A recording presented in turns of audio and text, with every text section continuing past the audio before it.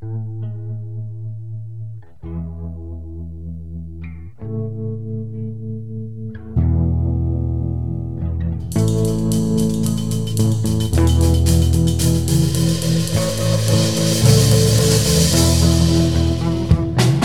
there, welcome to Motorcycles and Misfits here at the Recycle Garage in sunny Santa Cruz. Is that a hungry look I see in Knock's eyes? You started out raspy, like, hey, what's up, guys? And boy, was it sunny today. Yeah, it was beautiful, wasn't having it? the And best smoky. A weather. little smoky. All right, we've got a party foul by Henry already. Oh, why you gotta spill beer on the exotic fucking rug, bro? Yo. And the dog. The dog's like, oh, none of Beer that. on the dog. We've got a full house tonight. So let's get to who is here. Now, this is someone who's been emailing us for years, threatening to come down here. And finally, he showed up today. And Made good on his threat. he played it all cool, like he wasn't excited to be No, here. I was But excited. I think he was. I was excited. I think Especially when he was. saw the dildos. Yeah, and I didn't. My bike didn't get posterized with dildos, which was a good thing. We try not to do that as much anymore. I was waiting for it though. See? I was waiting They for want it. it. Yeah, well, They some want do, it. some don't. Some people like that kind of thing, you know? I'm into that. Craigslist So, services. with us tonight, we've got Theo. Hey. You knew exactly what to do. That's right. Coming up next to that, we've got Knock. What's up, dickheads? Hey everyone, this is Eliza, and I'm doing just fine, thank you. All right. Yeah, way to bring it down. Running the board tonight, we've got Bagel, And I am here to remind you to go out and vote. and to say, hey. What's your thing in this outfit? Oh, how? There it is. He's got that awesome beard flowing. Yep, dressed up as ZZ Top for Halloween. Awesome. Nice. On the classy girl couch tonight, Arf, arf. we've got Miss Emma. Hello, darlings. I'm back after a 1 week hiatus. Yes. And it's great to be back. Yeah. Glad to have you back. Tra-la-la. And next to Miss Emma, we've got Henry the Asian. Yeah, that's me. Thank you for that reminder. Still need the votes. Vote Henry! Also on the classic girl couch tonight, returning after a long time, we've got Alex. In Soviet Russia, the motorcycle rides you. Yeah. Perfect. All right. Going around the corner, we've got Calvin. Hello, everybody. First time here. Glad to be here. Glad to have you. Oh, God, hasn't he got a fantastic voice? I know. So velvety. I know. I think working I on just it. had a little bit of an accident. And so as not to do confuse you, voiceover next to that, we've got Henry the Exotic. Hey, what's up? And coming up around the bend, we've got Rebel Johnny. Rebel Johnny, I'm here. Yeah, devil may care, Do Johnny. you like that name? though. Everyone gets a name here. Yeah, I am down for whatever. Johnny 3000. As long as it's not Johnny Dickhead. Okay. No, we got one of those. I think my name is Callie's sexy One of voice. those. That's what we call you, Knock. I'll take Oh, yeah, I Dickhead know. Theo. I don't care. Yeah, and Johnny showed up on his Rebel 300, which Emma and I were talking about. Yeah, they're very good bikes. You know, and I do like it, and I've hated the Rebels for so long. You just, Liza, you hate hold on. everything. No. You're just a hater. I hated them because they were the cheapest looking Harley wannabe bikes. And Like the But they original weren't. Rebels? But we've done wait, hold a on. thing on this. Yeah. They weren't cheaply made. If you I know. were on the Rebel 250 line, that was a huge privilege in Honda. It's where all the old timers went on the Rebel So line. you're talking about the old build, yes? Yes. yeah, the old ones. But the new ones that Rebel Johnny's Beautiful riding, bikes. Yeah, they're great they bikes. have their own unique look. And I said it looks kind of like when you take all the plastics off of a sport bike Right. and you get left with this thing, and you're trying to figure out is that work or does that not work? I like the, I think it kind of is cool. It and is, that's no, what it is. It's definitely cool. And the biggest thing for us, I mean, we sell tons of Rebels over at Monterey. Mm-hmm. And the biggest thing for us, the biggest difference between the new one and the old one was a tiny, tiny bike. And Yeah. that's great. Because if you're just starting out, you want a very, very small, lightweight bike. You want it low to the ground. But it was tiny. So if you were basically a full-sized adult, you were too big for it out the box. The new Rebel, it's a bit roomier, and you don't feel like a monkey messing about with a football on it. Would it surprise might you want a monkey if you did. if I told you I was a complete asshole to somebody the first time I saw a Rebel? I pulled up alongside on my big bike and I looked down at this chick on her Rebel and I said, "Who makes that? Hot Wheels?" Oh, Yeah, I was a total ass. damn. That's Total ass. That's But extremely it was so small. unkind. It was so small. They are tiny. That was awfully Well- twatty of you. You know, and it's interesting because Theo wrote up on his V-Star 650. I did. Yeah, and I like those V-Stars. Yeah, I think they're good looking bikes. But what was interesting, we were having a conversation about the metric cruisers versus the Harleys, and we kind of deduced that the metric cruisers look cheaply made, but are in fact well made, and the Harleys look well made, but are in fact cheaply made. POS. Yeah, kind of, sort of. I mean, You really the are kickstands hating. Like the fit and finish on a Harley looks great, but it's not going to be as reliable as the metric cruiser, which looks like it was But you put see, together to me, by children. the Indian-built Harleys, they look very much like a bike that's been built on a budget. So you mean all the Harleys? Yeah, okay. But particularly those, I mean, they look like they've been built down to a price because there's very, very simple paint finishes. There's lots and lots of flat black. If you look at Theo's V-Star, there's a lot of chrome on it. The paint's very, very nice. You got the best paint scheme, Theo. It's kind of British racing green and white. It's a very, very handsome bike, and it looks a great-looking bike. And it's a 90s bike, but Yeah. they've held up. It still looks good. And Theo, how many miles are on that when you got it? 12,000. And what Wow. did you pay for it? $1,900. Yeah. Kind of wrong. Score. That's a great And, bike. and I got to thank Emma because I was instant messaging her. You were vacillating, darling. Yes, I was. You were vacillating. And then I went down and talked to him and said, "What's the best cash deal?" And they gave it to me, and I said, "Okay, here's a deposit," and came down and paid the rest. Nice. And you see, the thing is, and me and Theo went over this with messaging, a lot of people get intimidated because you're dealing with a used dealership. There is not a single dealership in the country that is hard on their price. You can wheel and deal with anybody. Everybody knows if you buy a bike off a Craigslist, off a private party, if they're asking $2,000, you're going to go there with $1,500 and you're going to go backwards and forwards. You can do that with a dealer as well. I'm not saying you're going to get $500 off, but if you do a bit of brisk negotiating, there's markup on used bikes. There's usually a lot more markup on used bikes than on new bikes, because to a dealership, a used bike is all risk. Yeah. So they buy low, sell high.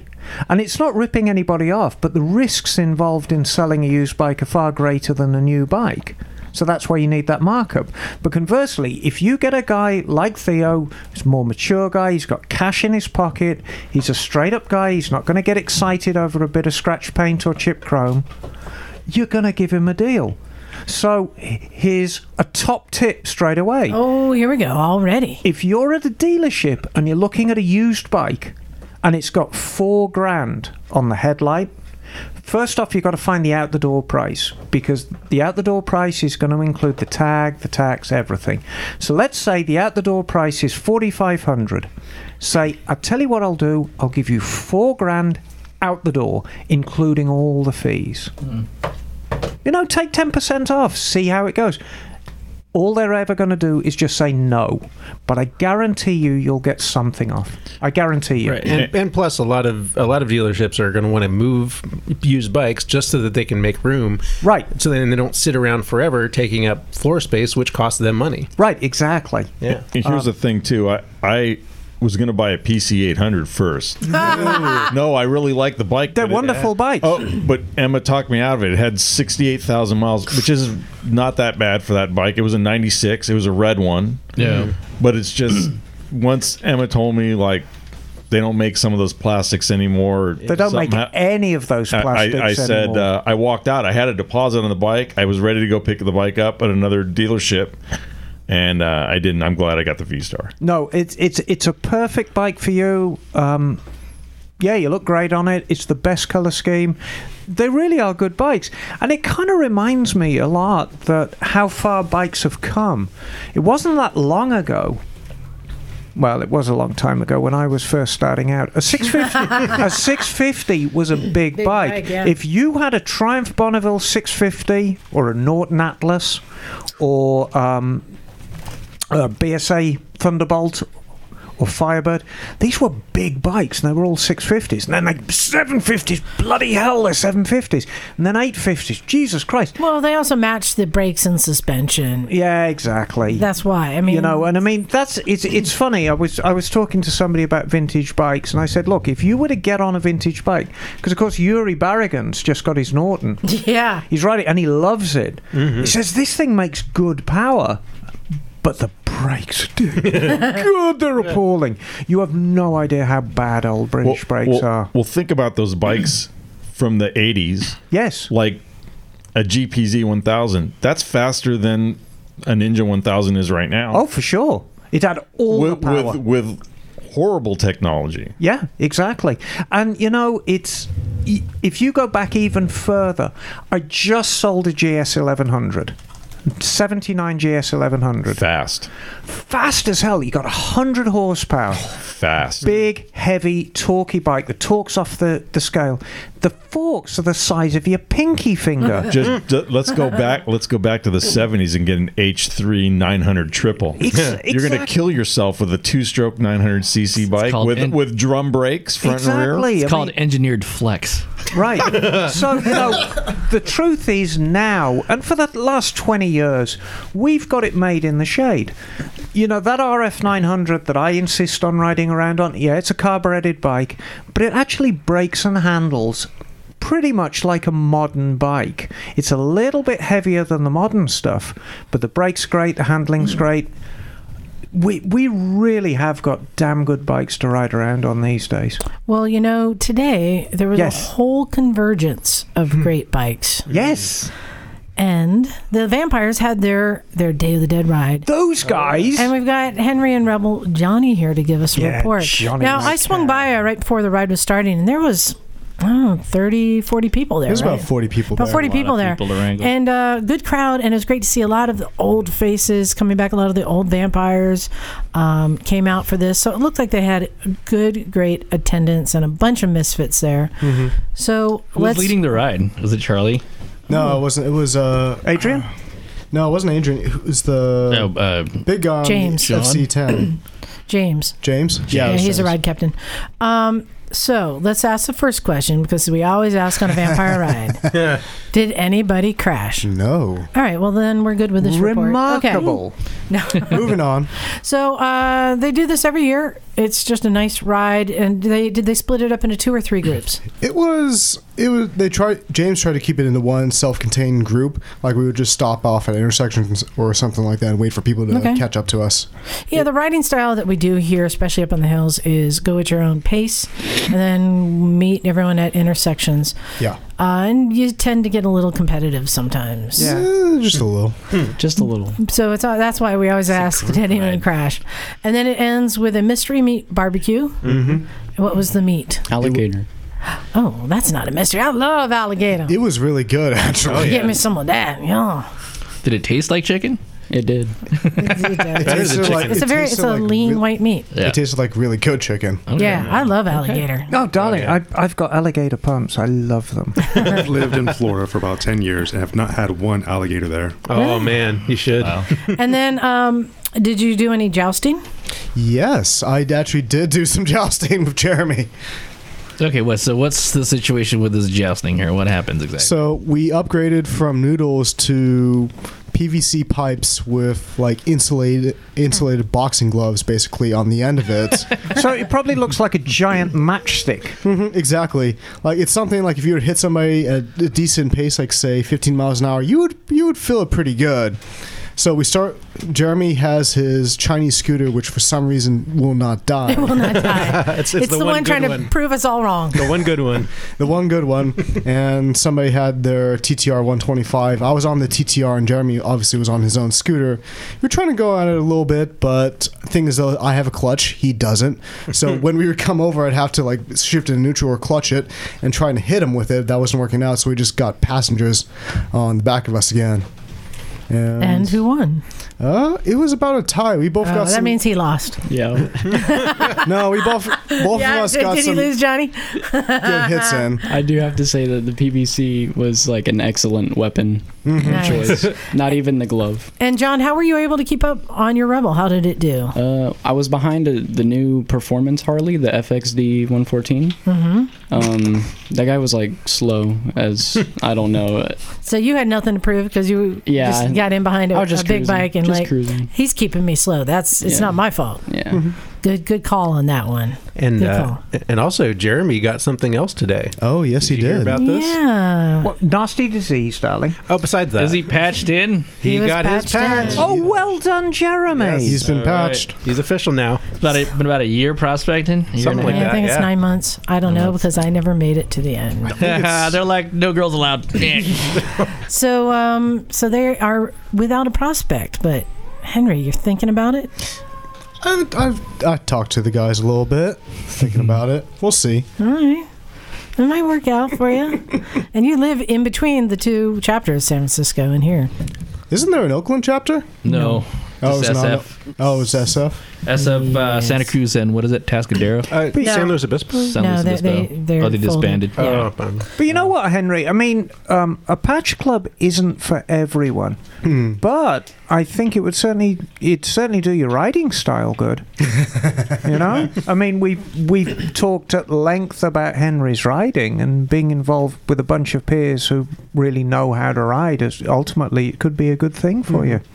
Well, and wearing a patch, doesn't it make your hot factor go up like times 2? Probably. Yeah, I think But I mean, Henry's very handsome anyway, so you know, it just make you more handsome, darling. I know. Hey, Henry, you have a face for television. Not the voice though. No. Well, I'm glad that it was a good time and no one was hurt. I was. There's some close calls though. Yeah. Yeah, well, I mean, I had a close call. Wait, what? Oh, Where did you guys? Oh, yeah. Wait, did you go wide in a turn? No, it was on the first intersection that we had, and and everybody, this one girl on this KTM or whatever, I don't even know what it was. It was like an enduro. Uh-huh. She had slowed Is this down. Cat P? Maybe. No, I don't Cat know. P was really fast on that ride. Okay. oh, Cat P She- rides like hell. I think it had ABS or something. Yeah. And she stopped like super quick. Ooh. I pulled the front brake and I was like, oh, not enough brake. I pulled the back brake a little bit too much. Did a little Skid it out a skid. bit. Had a little drift. It ended up looking pretty cool though. Okay. Yeah. That's why a lot of people don't go on these rides because just riding a group is sketchy. But Oh, we lost it's most. also fun. We lost most of the Harleys that started out on the ride. Yeah, they all were. What They all do. What roads did you go on? Did you go on the really bumpy technical shit? Yes. You We guys- did Jameson. That should you guys did Jameson Creek. that should Up or down? tell you up. Thankfully. Okay, up, sorry. But that should tell you enough. Yeah, it's a gnarly road. Awesome. I'm glad you had fun. I wanted to get to our guests. You probably recognize a lot of new names here. One of them has been here before, and I wanted to go way back to talk about the first time I met Alex. We get a lot of people who show up here. They come down, usually up from San Francisco over the hill, as we call it, just to come check it out. And Alex was one of those guys. I think you were wearing full racing leathers on a sport bike, maybe. It was on a VFR Yes. 750. Yes, right? Very He's like, good bike. oh, one of these guys. All right. And they all kind of come in like clusters. Yeah, they go and hit the hills and ride hard, and they come by to check it out. He was nice. He was a nice guy. And then I remember one time he came to me with this contraption. He had this idea, and he wanted to show me. And he's like, "Yeah, I want to build this light that'll go on your helmet." And he had like a bunch of rubber bands to try and like hold it on. He's trying to figure out, and it was like just crudely constructed, but it's just concept. And he's like, "What do you think?" And I'm like, "Yeah, pretty cool." And then he comes back a little while later, and he's like, "So I'm doing it. I'm going to do this." And we had him in here when you had just a prototype and you were starting your Kickstarter. Right, we're about to, yeah. Yeah, just about to start the Kickstarter, and you're announcing, and you had come up with a name. Because I remember at one point, I think we were trying to help you come up with a name. That's right. You did not pick any of our suggestions. I Break 3000. Yes. Breakinator. Yes. Wait, wasn't there a contest? There was. There was a contest. That's right. That was awesome. No, I like the Doomlight 5000. I kind of like Breakinator. The Breakinator 3000 Pro gold version. That was a while ago, and you put it up on Kickstarter, and you got funded. Actually, you went over, didn't you? Yep. Yeah, a little bit. It was pretty successful run, and it has been a long while now. Yes. It's been a long time, and many of us bought our break-free tech lights. Yes, we And did. just to remind people, can you explain what the break-free technologies light is? Okay. So it's a motorcycle safety accessory that goes onto any motorcycle helmet on the back. And it mounts using a GoPro style mount that Henry over here designed. And what it does is it increases your visibility instantly just by being on your head. It's super bright. It's pretty bright. Yeah. It'll melt your face off. Yep. I saw you guys today. Indiana I Jones rid by on my KLX. You can't miss I was all, us. brah, brah. Yeah, no, I saw you. I'm like, hey, there they are. And then so the technology piece is that we put a bunch of sensors inside the unit, so it's all inside there, and it's completely wireless. So it saves you the trouble of having to wire something up to the bike or do anything with the motorcycle at all. Because this isn't exactly a brand new idea. No, These kind of things exist. Yeah. Right. But yours is different because it truly is wireless in that Right. it does not need to be connected to your bike Or your phone. or your phone Or anything. or anything. Yep. It's a standalone Except your unit. helmet. So who wants to explain how it actually works? Magic. Okay, good enough. It's a lot of magic. Fairy dust. Sorcery. Definitely black magic. But there's actually a sensor inside the inside the light called the Inertial Measurement Unit, IMU, and that has a couple of different sensors in it: accelerometer, gyroscopes, and a magnetometer. So all these things work together. I couldn't remember what it's called, and someone is asking me about it. I said I think it's got a velocinometer. Tachometer. Or is that a dinosaur? I'm not sure. Interestingly enough, if you buy a new adventure bike, so Ducati Multistrada or even the new Triumph Explorer, Adventure. it's got an IMU in it. It's the way the industry's going. It makes sense. So you don't have to actuate the brakes for this to light, Right. and which really makes sense because especially in a lot of sport bikes, we engine brake pretty hard, Right. and we are using as a perfect example today the electric bikes that have the regen set. You can ride it without ever touching the brake. You back off the throttle and it can do a rapid decel, but you're not gonna have your brake go off. So this will recognize that and let everyone know. Not to mention, it's higher up. Absolutely. So we've established what it is. Now, I want to talk about, though, the process, because a lot of people, myself included, have ideas. I say, I want to make this thing that will do this thing because everybody needs it. And so you actually did it. First of all, would you recommend to people that they actually try and set out to make their idea? Yeah, I think if you really want to do it, then you should. But there will be a lot of points in time where you will want to not do it. So should we have him vet your writing sleeves idea, Liza? Liza does have an invention, I think. I do. Well, but it's not safe. It's called Just Sleeves. Okay. Not eye sleeves. No, just sleeves. My arms get cold because that's what's out in the wind. Okay. I want to have just sleeves. What do you think? You want to invest?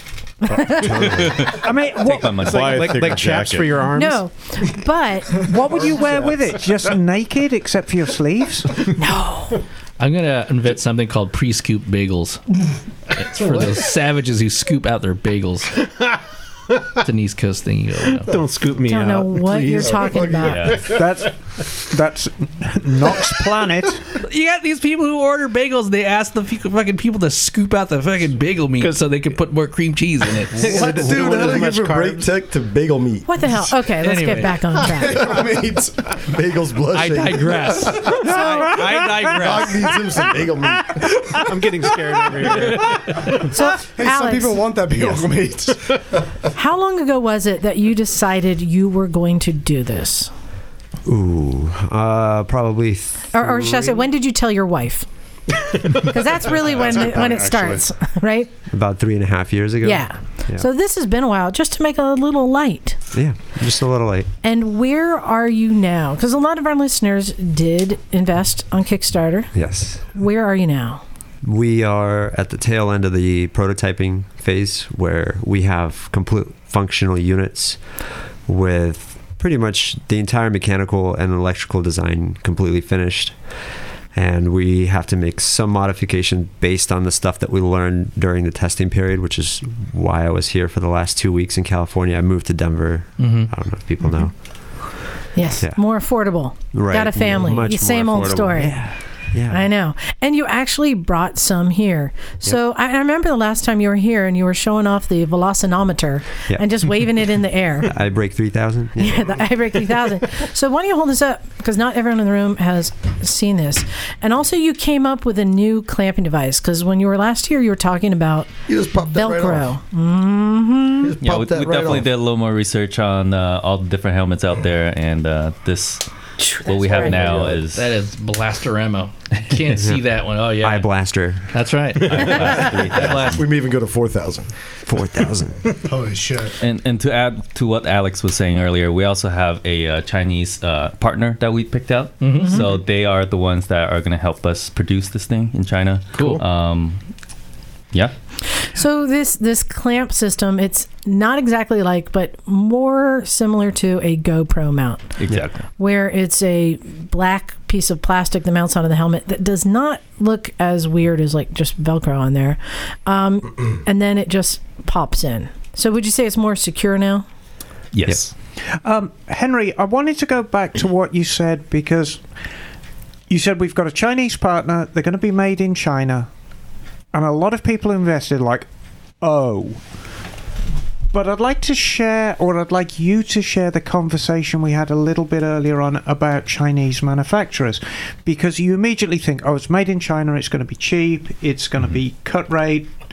That's not the case, is it? In this case, it's going to be made to a very high standard, isn't it? Yes. I mean, it's all about the designer. So the designers which is me and the team that I'm working with, when you set the standard and the guidelines for the manufacturer, because what they're going to do is take your design and they're going to do it and make it the way that's easiest for them to do.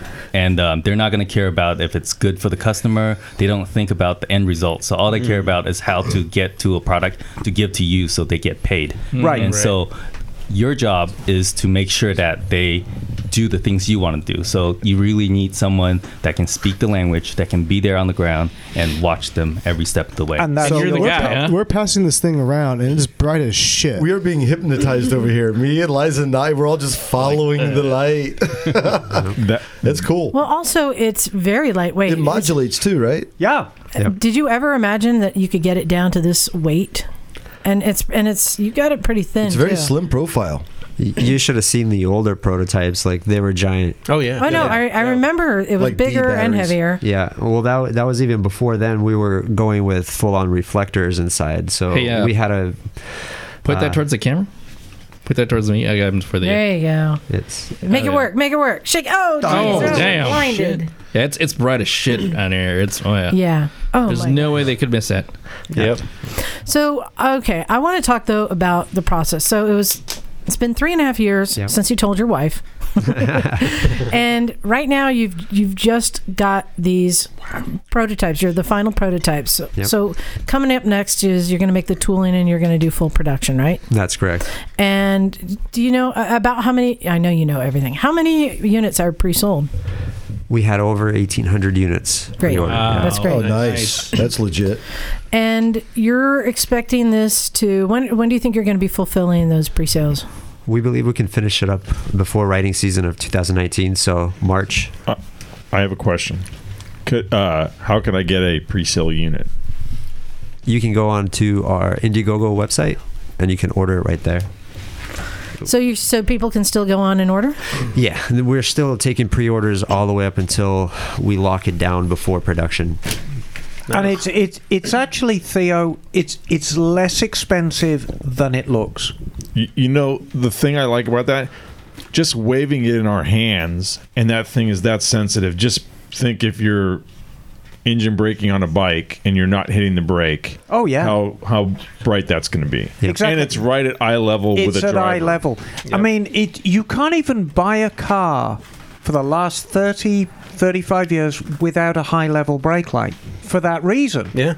Because people don't look. So anything that makes us more visible, it's fantastic. Yep. So, Alex, let's go back to that, because you just dropped a bombshell. So you were saying that as one of the pre-subscribers, I may be getting my Brake-Free Technologies light in 4 to 5 months.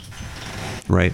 Wow. Mm-hmm. I'm excited. I can't wait. I gotta say, that thing actually feels like a pretty nice quality unit too. Thank you. How's the mounting point actually attached to the helmet? Do you epoxy it on, two-sided tape? It's a 3M VHB, so similar to all the GoPro helmet mounts. Right. This pretty thick, relatively thick, about 1.5 millimeters of adhesive. So highly impact resistant. And super sticky. Super sticky. Plenty strong. So if you fall off and trash your helmet, are you going to be able to get that thing off, or do you have to go to Brake-Free Technologies and just get a new mounting pad? Yes. Yeah, so you can get a new mounting pad. Yep. And you could reuse the old one too. And I if you can get it off. Yeah, you can take the adhesive. Just like with the GoPro mount, I assume That's you right, can you get can- other mounts, so for multiple helmets. And you had tested this work on full face, 3/4, and halfies, right? We tested 3/4 and full face. I thought I saw it on a halfie. It would fit if it would fit on there. It's just going to be a little bit higher up. Right. That's fine. So, all right, let's go back though. Let's talk about the process.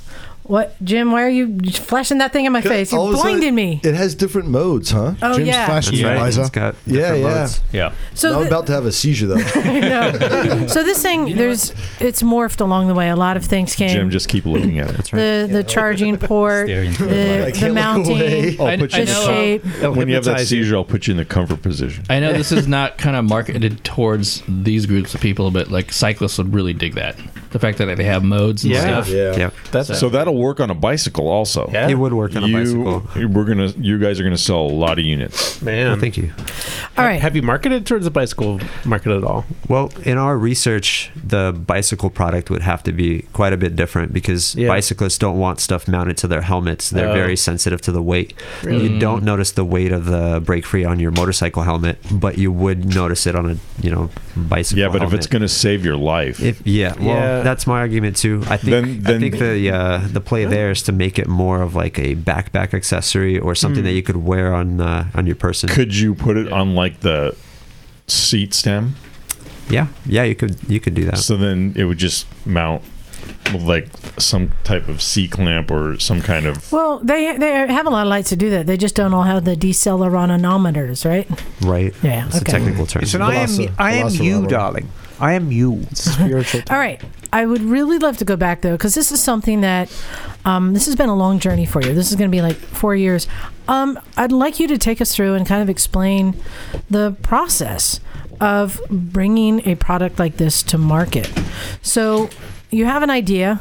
Right. What's the first thing that you do? Well, you try and disprove it. You try and take it out and tell people about it and see what they would tell you.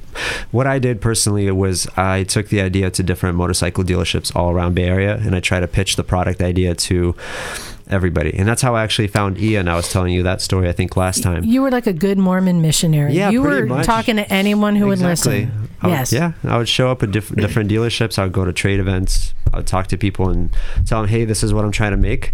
This is my idea. What do you think about it? Do you see a use for it? Who would use it? Would you buy one? Would your shop carry it? Like that kind of stuff. And then, the idea forms based on the stuff that you find out. So then at some point, though, you have to come up with a whole lot of money to get something made. Right. Can I ask you what it costs to make the first prototype? Like, what kind of investment does someone look into to actually have something made? I mean, are you talking like 25, 50 grand? My co-founder, the person that I started this with, I think he invested about close to $90,000 into this thing. It's Yeah. You don't go in lightly. No. Yeah, you can't really do it without money. You have crowdfunding now that could help you bring the product to market, but it's still very challenging. There's a lot behind the scenes that you got to cover. Hardware is hard. Yeah. So you're working on design. You're trying to bring down weight. You're trying to bring down the size. So you're looking at what, like chips and ports and all sorts of stuff. Like you're shopping for this stuff. You going through a catalog for this, or you hitting the market in China? What do you do? So that's where our partner come in, and they have a whole sourcing team that they can help us source the best connectors, whether or not they're available, what the quantities are, etc. That's right. Well, it's finding the right people to help me out because I'm not a technical person at all. I'm a business person essentially. From that's what I studied at the university, and so I had to find the one person that was able to create that algorithm to make it all work. And we found other people that helped us design the circuit board and the components. The idea was to use the most common components so that way they're going to be in supply and we're not going to be stuck with a product that we can't make because now we have to change out a major part of it that's not available. Did you hit any speed bumps along the way? Was there anything that was part of the design that you had to throw out or redo? I mean, we've started the design over 3 times from scratch, essentially. Wow. So this version that you've seen since a year and a half ago, that's been the latest one. And so, yeah, we've had to change a few things. At first, we were pursuing the automotive standard called CHMSL, which is the center high mount, whatever that stands for. It's essentially the standard that says this is how bright the light has to be and this is the light pattern that it has to create. So we had a person that was working with us that was heavily pushing us in that direction, telling us, hey, this thing, if it meets an automotive standard, people recognize the brightness. Yeah. But unfortunately, that route, it created a product that was too massive. We had to, we could not make it look decent with the stuff that we would have to try and put in there. So we had to throw out that idea and go with the custom LED lights that we're currently using in there. And then how about things like batteries? Because battery tech has changed a lot since you started on this. So what is the life of the battery now? Currently, we're looking at about 8 to 10 hours of riding. It depends on what mode. It depends on how you ride, but it's about 8 to 10 hours. We have a 3,000 milliamp hour battery in there, so that's plenty of juice. That's more than most cell phones. Does it charge with a USB? Right. Yeah, it uses a micro USB port. Okay. And then the shape is kind of unique. What is the bar in the middle of the purpose? That's trying to hide a giant battery. So you can't have lights across the whole thing. So, and it actually protrudes out. That's the mass of the battery? Yep, and that's exactly where the battery's at. It's basically a cylinder. It's a 18650 cell. Right. And we talked about this before, but I want to cover one of the dangers about anything that you attach to your helmet is that if there's a collision, that item now becomes a projectile into your helmet. And obviously when you had the hook and loop, the Velcro, it wouldn't come off that easy. No. So how have you defeated that? Well, the challenge was to have the mechanical design finished, and we had a lot of questions that we couldn't answer ourselves. So that's where I found Henry. We went to San Jose State University together. We had some friends in common, and Henry was able to help us address that issue because we've gone through different solutions for mounting. The hook and loop system that we were going with, that was one idea. The other one that we actually had in the Indiegogo video was the magnet system that we were thinking of doing there. I remember that. It just popped on and popped off. Right, yeah. Yeah. So then Henry jumped in and really helped us solve that problem. Way to go, Henry. Hey Henry. Good work, man. Henry, can I ask a question? Yes, sir. Have you guys already looked into making that unit smaller? If you can. Is it like... Maybe V2 Mini, Oh no, Okay. I'm just saying, like, is there a chance to make that smaller? Definitely, if we decrease the amount of light. So it's all about the, how bright it is versus how visible it is. So if you make it smaller, it's less visible. Then we can go with the smaller battery. But the 18650 is really perfect for this size. I'm just thinking about other applications like bicycles. Like we talked about earlier about bicycles. Then you can, it may not be as luminous as that, but it's still going to work for a bicycle. So you could sell more units. That's what I was. Yeah. That's where I'm going. Not for a motorcycle helmet. Theo, are you trying to tell them how to make their product better? That's my job. I'm the one who does that. I'm just asking questions. So, one of the things that when you take a long journey like this to making something, you're learning how the process works. And you usually then start thinking about the next thing you're going to make because you know how to do it now. Have you already been doing that? Right now, we're focusing on just getting this thing done. Tell the truth. You have an idea, don't you? Well, I mean, there's the obvious V2 for Break Free. Then the offshoot of the bicycle product. There's potential for licensing the technology to gear manufacturers. I mean, at this point, it becomes exciting because we have a patent that we can use to help us with the licensing process and to bring more business. The patent is on the slow down aerometer? The slow down aerometer, yeah. The iBrake. and I bet you like downhill skiers and snowboarders might be interested in something like that too. Ooh, that's true. That's true. Yeah, I was actually thinking of Scoot, this electric scooters up in the city. Oh yeah. Talking to them, maybe we can get some mounts on their helmets because they have helmets included with their rental. So the obvious to me is, when are you going to design your own helmet? Ooh, that's. I don't think I want to take that challenge on because there's so many. It's so challenging to do that. There's, or could you partner with a manufacturer? That's going to be a better solution because hold on. For a gazillion million Terry, I think we're heading into Scully territory. From Scully, are you listening right now? Talk to us. Yeah. Give us a call, Terry. I think you need this in your helmet. I was talking to that because when we were down at AIM Expo, we were trying out the Scullys, and there's 3 lights in the back, and I immediately thought, oh, is this one of your decelerometer thingies? He's like, no, that's actually to tell the battery level. I'm like, oh. No, I think you're going down the wrong route. Not that I think the Scully is a bad idea, but the Scully helmet is very much, it's the Gucci of helmets. It is high-tech. Look no further than Bell. Yeah, Bell are local. Yeah. They're right here. And I would put money that within the next 5 years, Bell would really like to have this product across the board as an option in their helmets built in. Knowing that you're not a helmet tech, but from what you have learned, do you think that technology could be put into a helmet? Oh, absolutely. Definitely. Or would it be too close to the skull?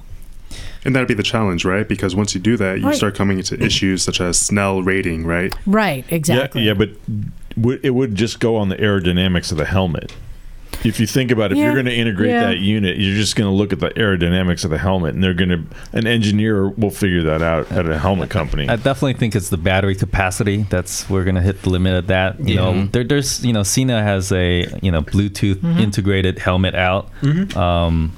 But they don't have any lights or anything like that. Lights take a lot of energy to power on. So if you were to add that, you have to increase your battery capacity, which, there might just not be room for it. But the thing that we're going to keep going back to the price, because the thing that impressed me the most and made me actually kick down my money so quickly is how reasonably priced this is. Did we say the price yet? I believe we did. The retail price that we have is $149.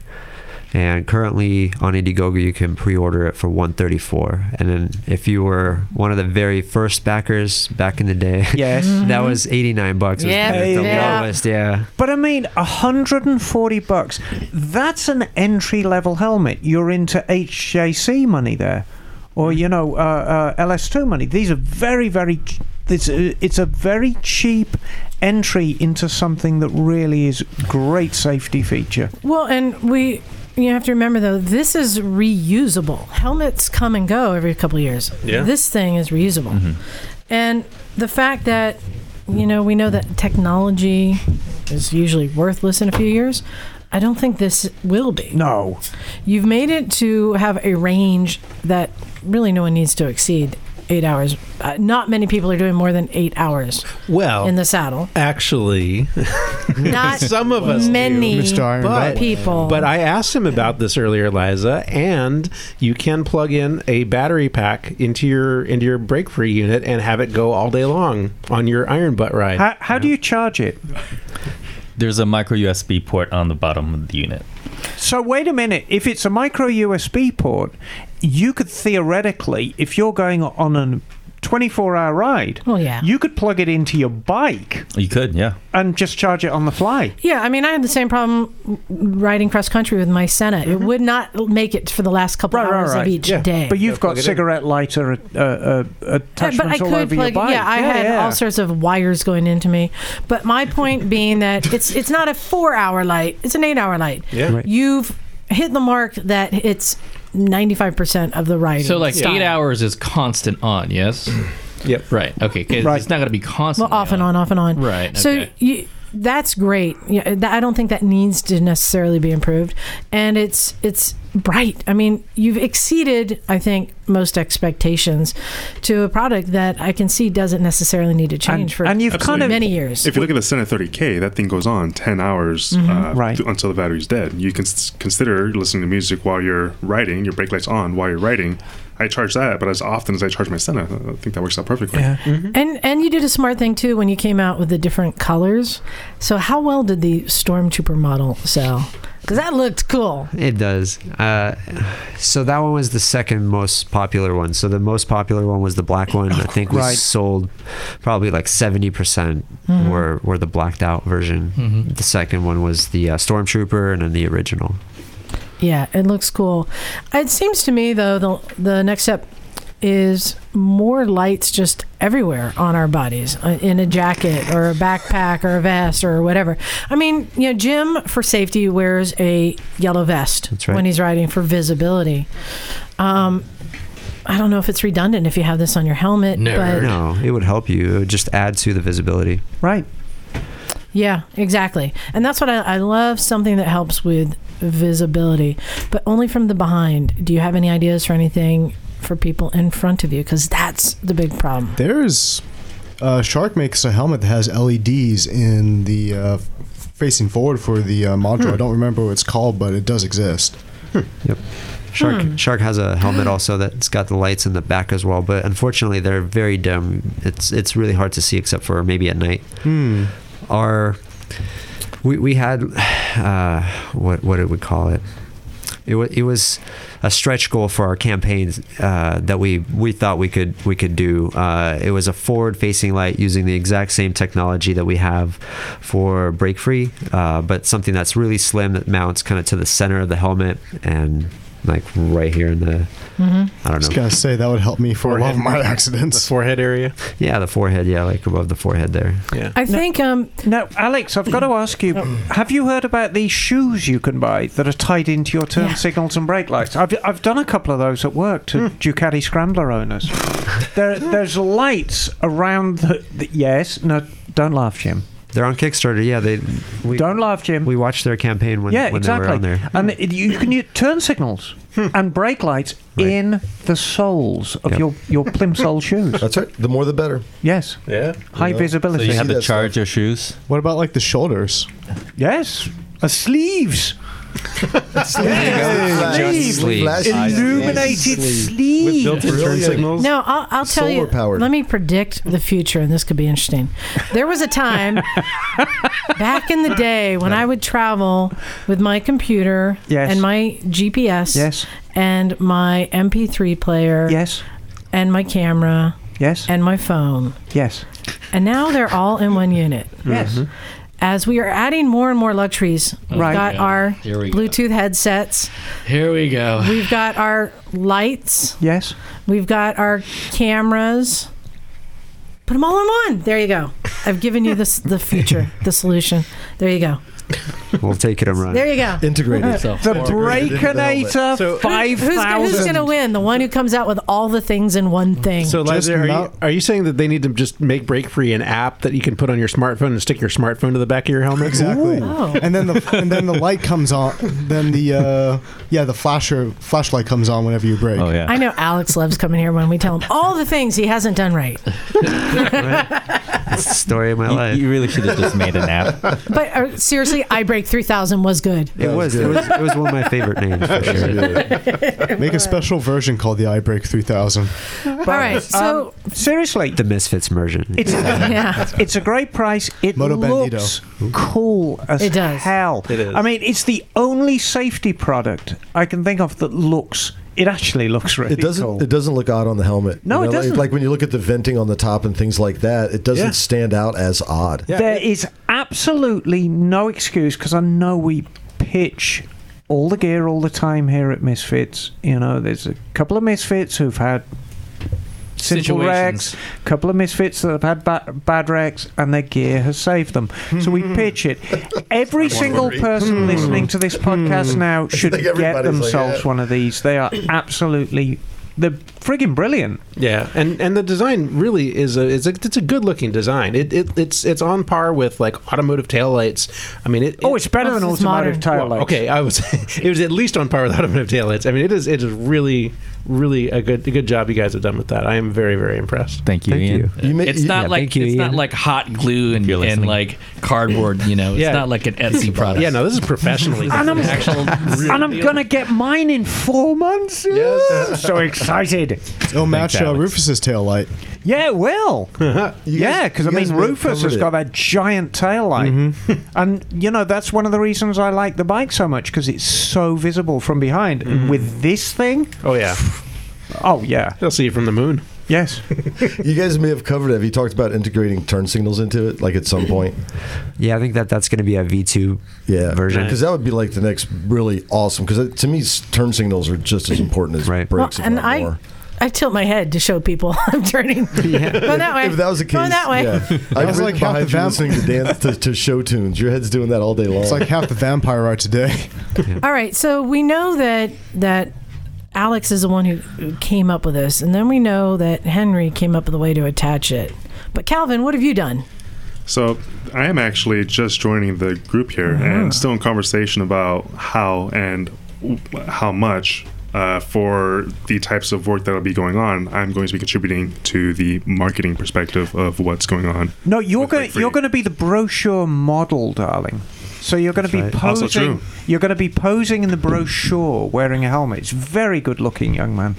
That's exactly what we're doing today as well, getting the footage for that exact reason. How are you going to get this out there? What's your big plan? So let's hear all your secrets. Well, now I'm really wishing that Alex and I had this conversation before we started. But based off of what has been discussed, I actually did some digging on social media and the website, as well as Indiegogo, reading what people are saying. Podcast, you got to throw that in there. Oh yeah, that's right. The podcast. I will listen to the first one. No, not that one. No, not that one. So to answer your question, and Alex has brought this up already, a few different things, one of which kind of veering away a little bit from Indiegogo and kind of hosting this on the website. So implementing a sales cart, if you will, do it with your credit card right on the breakfreetech.com website. Also implementing some other landing pages that will kind of help with SEO and SEM to bring traffic to the website. Things like this podcast, for example, posting it on a news page, a news center landing page, along with other articles, maybe tying in social media to it, so that way the website will pull in certain posts from social media channels into the website. So is your goal to go direct to market, or you want to try and get to wholesalers? A little bit of both, actually. I think, and Alex had this point as well, talking to dealerships, having dealership packs, multiple ones for a little more discounted price. But I think I want to get Lemmy or Lemming from Revzilla to touch this product. I would love for him to hold it and talk about it while riding the Honda Monkey. He was at the, I don't know if you saw it, but it was a great video. He was at the AIM Expo, actually. Was he? Nice. Yeah, he was. One of those guys were. Yeah, that would be awesome. Calvin, while I remember, darling, what are you riding? I'm riding a 2013 CBR 600 Double R. And I have to say, this is the cleanest CBR 600. And I'm including the new ones that are sitting in our showroom right now at Monterey. This bike is the cleanest CBR 600 I have ever seen. You could eat your lunch off of any surface on it, including inside the engine, I'll Are you bet. done kissing up? No, I mean, have you seen this thing? It is nice. It's amazing. Thank you. It's a very nice bike. Another thought I had, though, too, is have you guys approached the AMA yet about this? Because this sounds like something that they might be interested in writing an article for the magazine. Oh, about, yeah. Because this is something I think a lot of motorcyclists would be interested in, and the AMA is about promoting motorcycling safety.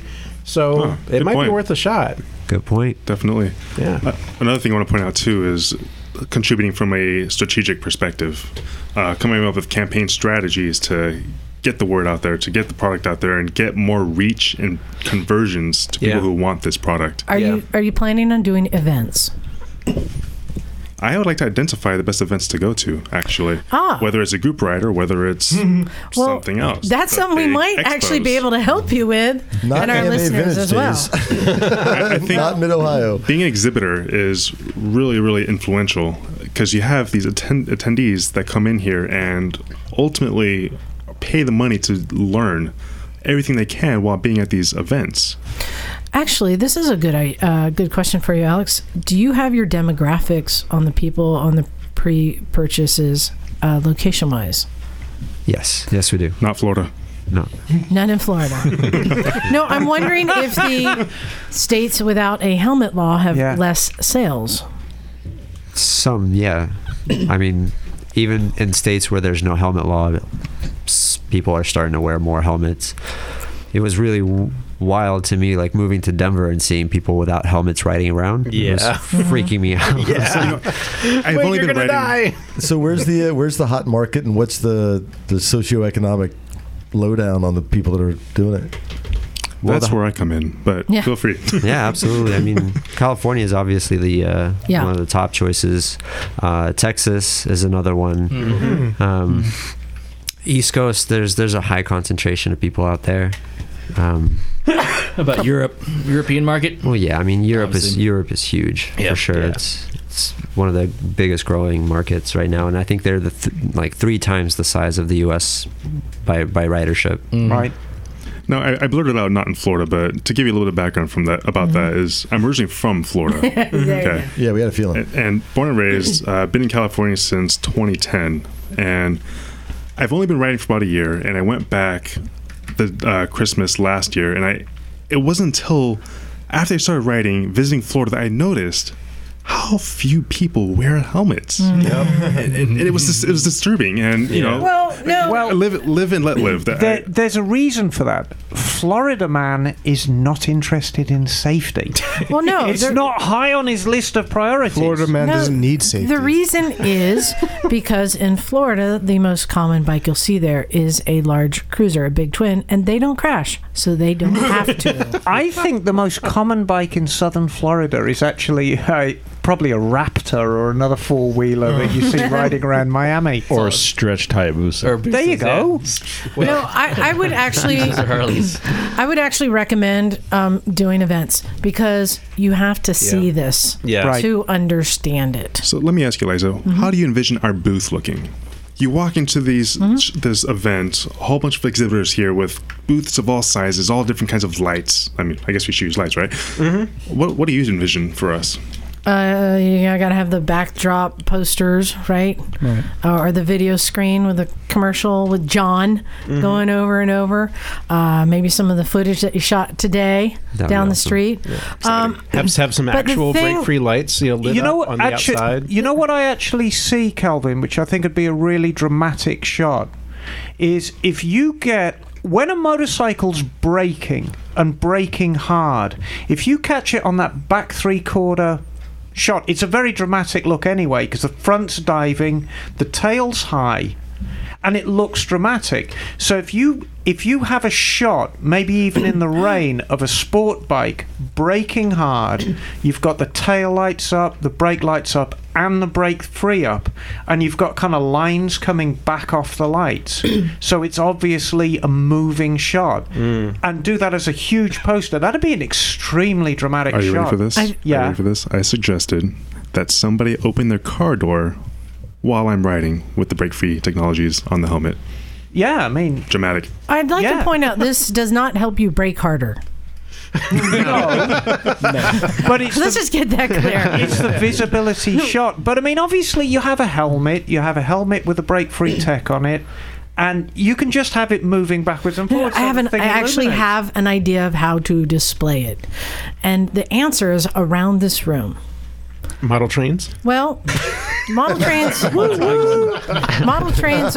they go on a track.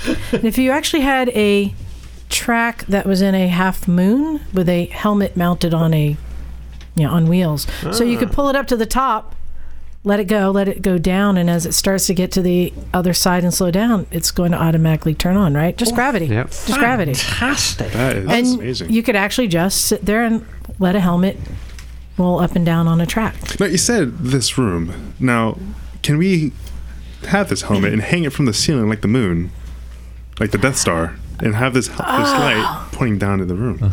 No, you're right. You don't have to have a track. You just have it tethered, like a tether ball. Let it go, and as it gets to the other side, it could be like a piñata, and if you hit it, candy comes out. All right, we got out of control. But I was gonna say, like, what if you go to say Long Beach Motorcycle Show or something like that? They do demo rides and stuff like that, and you go to some of the leaders and say, "Hey, mind slapping this on the back of your helmet?" and just have the ride leaders ride with your brake light thing on the back of it, right? And if somebody's interested in it, then they can point you to your booth. But you've got to get involved in the bigger events, and yes, you've got to be visible there. The obvious one here is going to be anything at Laguna Seca, like World Superbike. Okay. And just being there and having a couple of the products out there kind of riding around, because if you ever go to Laguna Seca, it's a big rangy track, and you don't just go and park your bike and watch the races. I mean, you ride into the paddock, you ride around the perimeter. So just having a couple of strategic riders on very flashy bikes riding around with these things on the back, you don't even need a booth. Actually, you're going to generate so much interest. But have a big sign on the back with the brake-free logo, right. so people will see that. No, we were just at the best event. You missed it. Yeah, AIM Expo. Yeah, AIM Expo, because it has the wholesale, the vendors, the first part, and then it has open to the public. Right. And no, I really think this needs to get out there where people can actually touch it and see it. You have to see how bright it is. We're sitting here in a lit room, and it's blinding. And it is so because this isn't made just to assist at night. This is during the day as well. Yep. So it has to be brighter than the sun. Do you remember in Raiders of the Lost Ark, that Nazi guy, when he saw the...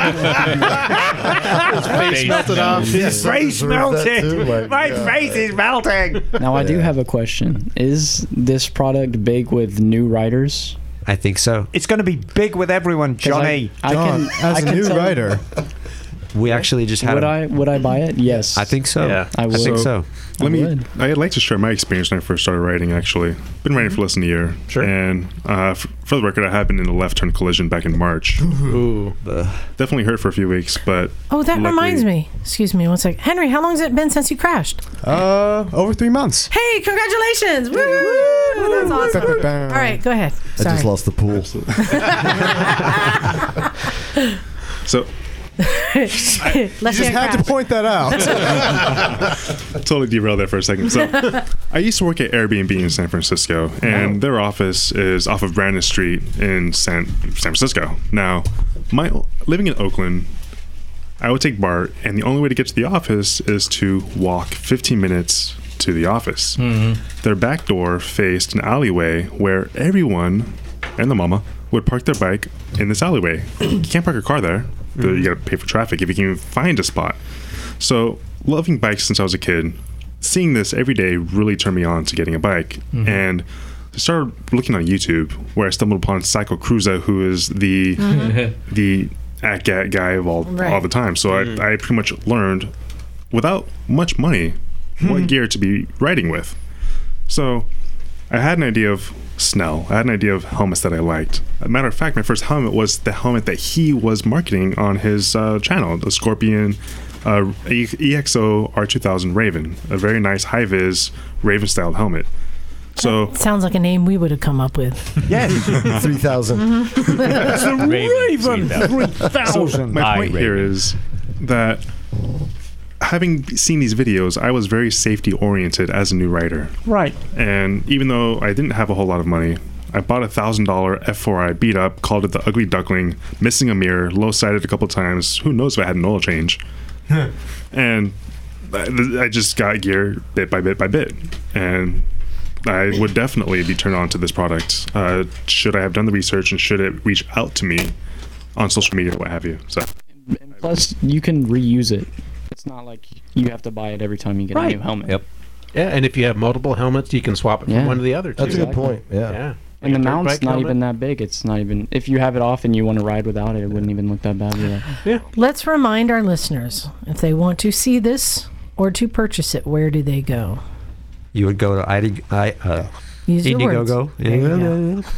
BreakFreeTech.com. BreakFreeTech.com. Yeah, that's your job. There you go. That's why we BreakFreeTech.com. That's right. Yep. And that will, you'll find a link to Indiegogo to order one. Is that front and center? Is that one word or three words? Yes. It's all one long word. It's one long word. URL. BreakFreeTech.com.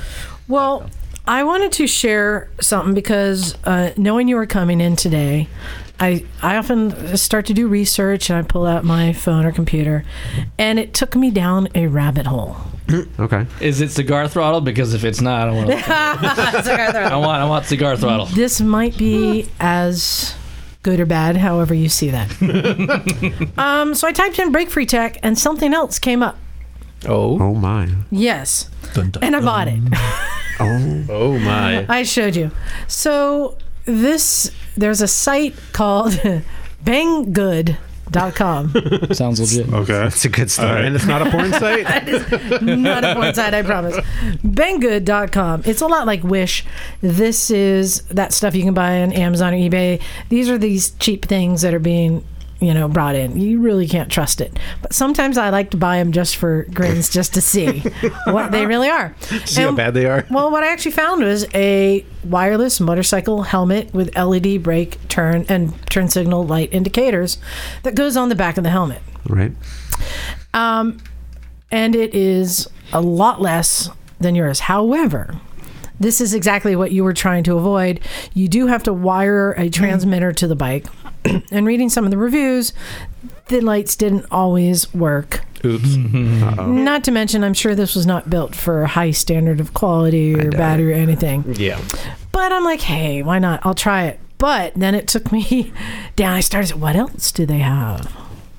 Rabbit hole. Rabbit hole. Now, are you in the manufacturer Banggood right now? The Banggood.com. Yes. So I got a light for the back of a helmet for $35.99. Bargain. Then for $7.29, I got a phone mount, a phone holder. But instead of it having like the X clamp or anything, it's a zippered case that your phone goes into to keep it weatherproof. Interesting. Yeah, you're right. But you're holding a Galaxy Note 8. Who cares about the weather? I shower with mine. And it's $7.29. Bargain. So I was like, why not? I'll try that. And Terrible then at this. You're horrible. I found for $16.98 with free shipping. $300 phone's going. Free shipping. Some handlebar extension risers, because some of my bikes, I want to raise the handlebars. These are, ones that just give you an extra inch and a half. But the one, are you shilling for Banggood right now? No, but the one I thought was really cool. Seriously. By the way, those things are made with Chinesium. These are made with Chinesium. Didn't Yes. Johnny Chrome crash because he bought some cheap ass bar risers? Yes. Maybe. But I'm going to pass this around. I thought this was cool. For $11.99, I got a little USB adapter for your cigarette lighter. And Jim and I know when we went to Vegas, like I had 2 die on the trip. Like my phone would just stop charging. I have to go into the gas station, buy another one. And I know they're crap anyway. But this one is cool because it's got the 2 USB ports. And in the middle, it tells you what your battery voltage is. It's a voltometer. It looks like it's perfect at actually It's a voltonomerometer. Velociraptor. 3,000. And I thought that was kind of cool. If I'm going to buy cheap shit, let's buy cheap shit with more tricks. There you go. The only fatal mistake I think you made are those handlebar risers. Yeah, maybe. If you bolt $16 handlebar risers on your bike, you're asking for it. You get what you pay for. Anything that happens after that. No, but then I was showing Theo. They've got some, I think, pretty cool saddlebags in there. And of course, there's everything. And then there's the weird thing where you'll search under a category like saddlebags, and you'll be flipping through, and then suddenly you'll see like sheepskin pajamas suit, and you're like, what? How'd that get in here? You know, you see weird things, but they also have $20 DOT approved helmets. I know. DOT. And then they're going to bring you up to furrier costumes. Yeah. So anyway, I wanted to thank you for sending me down that rabbit hole. You're welcome. Because I just ordered a bunch of stuff just to see. I think you went there yourself. Well, it started with the light. I want to see what if other people were making them, and I've heard of other people who are in the same journey as you, trying to come to market. But I still think that yours is better in that you don't need to have it linked to anything. I've done a couple at the shop. I did the shoes with the scrambler, and really that's more of a novelty than anything else because nobody looks down at that level. Yeah, they're down low. But I've done a couple of the helmet ones that you actually put a transmitter on the bike, and that's wired into the brake and the turn signals. So how can you tell us how that works? Yeah, I mean it's a wireless transmitter, and you wire the transmitter up to the brake light and the tail light and the left and right turn signals on the bike. Crimp on, or do you have to cut your wiring? Well, I don't crimp on anything. I splice and solder it. Okay. But you can crimp it on. But either way, I mean, you're talking 1, 2, 3, 4, 5, including the ground wires. Kind of like the back-off brake modulator. And it's about the size of a cigarette lighter. And so you have to put it in a very specific point on the bike. You kind of glue it underneath the seat. And then the bit that goes on the helmet receives the signal from that. And so the idea is left, right. And it kind of worked okay, but it was very, very dim. I mean, it was clunky, and it required quite a bit of wiring into the bike. I did another one that was even clunkier than that. So this, by far, is a far superior product. Yeah, because if you're getting into the wiring, you're running the risk of either having a loose connection eventually, right, exactly. Or you could screw up the stock wiring in the bike possibly if you're not careful about it. So, and I maintain every single product I've come across that involves wiring a bike, every single one, you can have the best quality product in the world, and for some reason they give you crappy connectors. Yep. Every single one has got the crappiest connectors. So they're in the kit, so we're going to use them. Well, 6 months later, the product stops working because the connectors are so crappy. And I don't know why they do that. It's just cheap. You know, it's like the product's okay. Right. In this case, it wasn't, but what's needed to get the product out the door. But even and they don't care about it after that. Even the good products have just the shittiest connectors to them. Yeah. So tra-la-la. I'm just continuing to go down the rabbit hole. There's a lot of really cool stuff on here. I know, but it's also cheap. What was the name of the website again? Banggood.com. I wonder how many listeners are actually going to that website right now listening to this podcast. Probably too many. Oh, Jim. They've got tanks and seats. What? Look at that. No, Banggood is not as funny as what was the Clownpenis.fart? No, the one at what? The bike company at AIM Expo. Oh, Dongfeng. Dongfeng. We called it Wolf Dick the whole time. Dick Tooth. Dick Tooth. Dongfeng. And like, really? You guys are here with a company called Dongfeng? Yeah, what's wrong with that name? Hold on. Perfect. Henry. Hey, whoa. These were your people. They are my. What is a Dongfeng? about half an inch? Some dude's name. No. What is Dongfeng a thing? What is it? What does that mean? Name. Some people some name poor it- guy in yes. China's name. I It's feel perfect bad. English. It's perfectly fine in China, but here Here it's a little different. Dongfeng. I was actually surprised because doesn't somebody at some point say this is not going to translate well? Doesn't everybody do that? Run their company through different languages and to see if it translates well? I didn't. I'm sorry. You didn't? No. What does your company translate to in Russian? I don't know. Breakinator. Breakinator? Yeah, I don't know. We just use the English word. You know, I mean, it really could end badly because for all you know, Alex, I mean, break free in Croatian or something might mean like monkey scrotum or something. I mean, you could be in big trouble. Possibly. Hopefully not.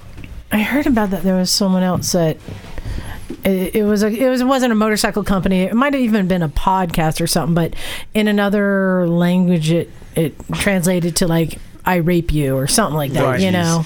Well, the most famous one in recent times, there used to be, because they've gone bankrupt now, I believe, there was a British truck manufacturer called Foden, and in Swedish, Foden was a big pile of steaming horse shit. You gotta say it. What's up, man? I want to say something here. Yeah. So I on that subject of names in other countries, made me remember back in school that there was some automotive, some cars that had these names that had bad translations.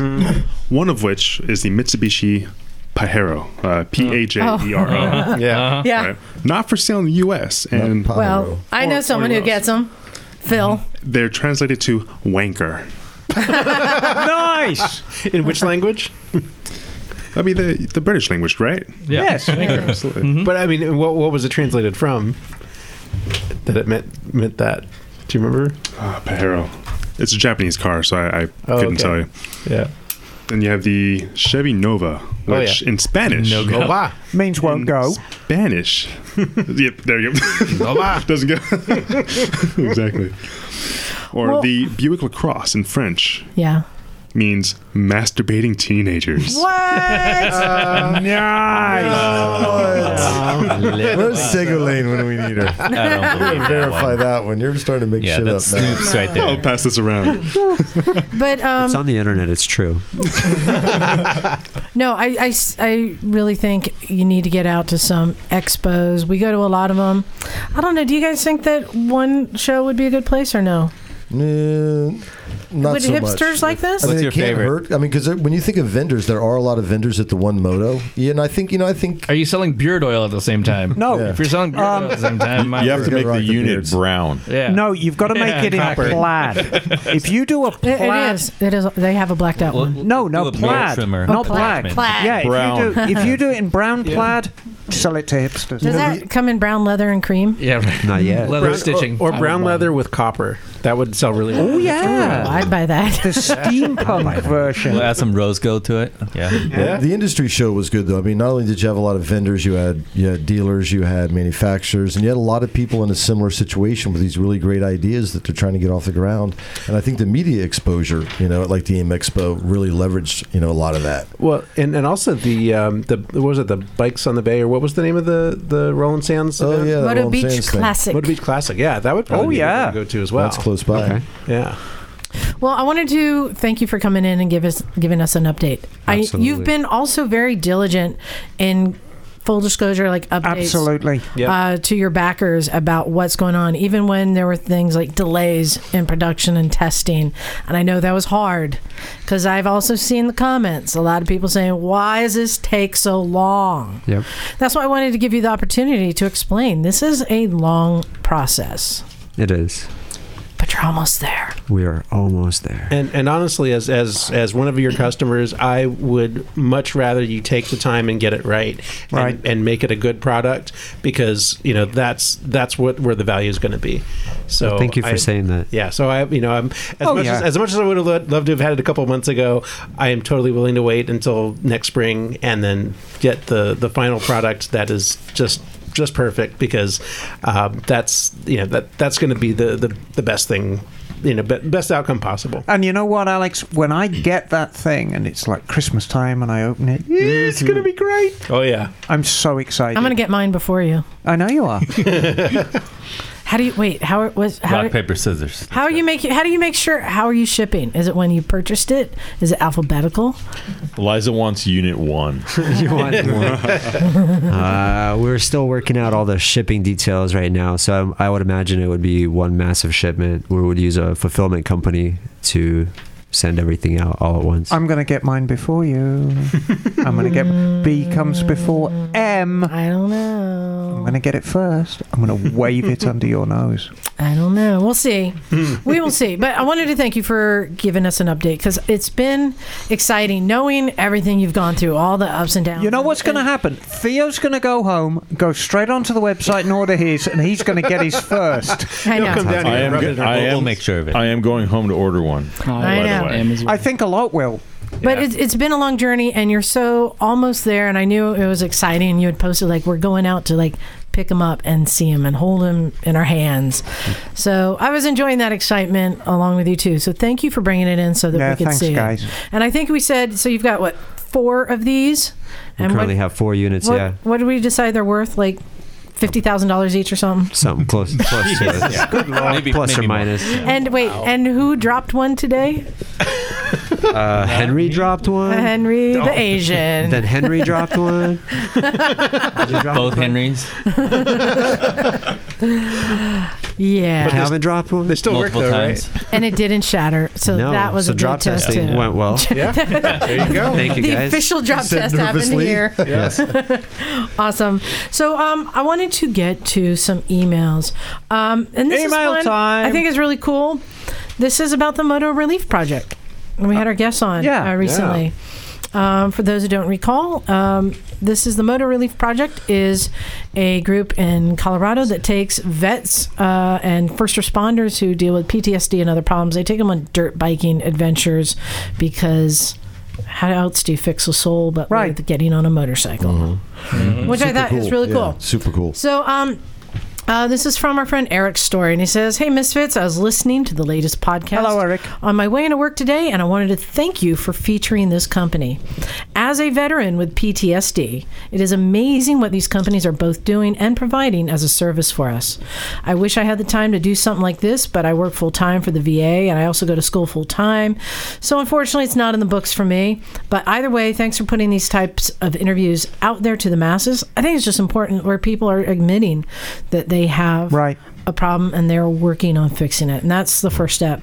He says, "As a side note, motorcycling has kept me sane since I got off active duty in 2007, and I am lucky enough to have found a woman who shares the same passion with me. Nice. I tried to get her to agree with your policy that the correct amount of motorcycles is always N+1. Exactly. Unfortunately, she set me to a hard limit of 4 total. Boo! Between the two of us. That's a good number, though. That is a fair. Good number. Something garage space. I don't know. So the trick is, as long as you get the right bikes, you can ride any of them. From what I have found, at least. He tried to see us at Mid Ohio, but he missed us. It's going to be there in 2019. Cool. And let's see. He's from Dayton, Ohio. Nice. Thanks for everything you do for the community. And he says, P.S. Tell Miss Emma hello, darling. And Bagel hello. Hello. As a fellow ginger with what I think is a magnificent ginger beard, I don't think he gets the respect he deserves. Kiss a ginger, 25 cents. That was awesome. Thank you, Eric. I'm glad you appreciated. They're doing really cool things. That is great. And you know that cool cat that I hang out with, Mike Beck? Mm-hmm. He did exactly the same program many years ago with a horse clinic. Same setup for veterans with PTSD. And it's such important work. It really is. Yeah. So all respect to them.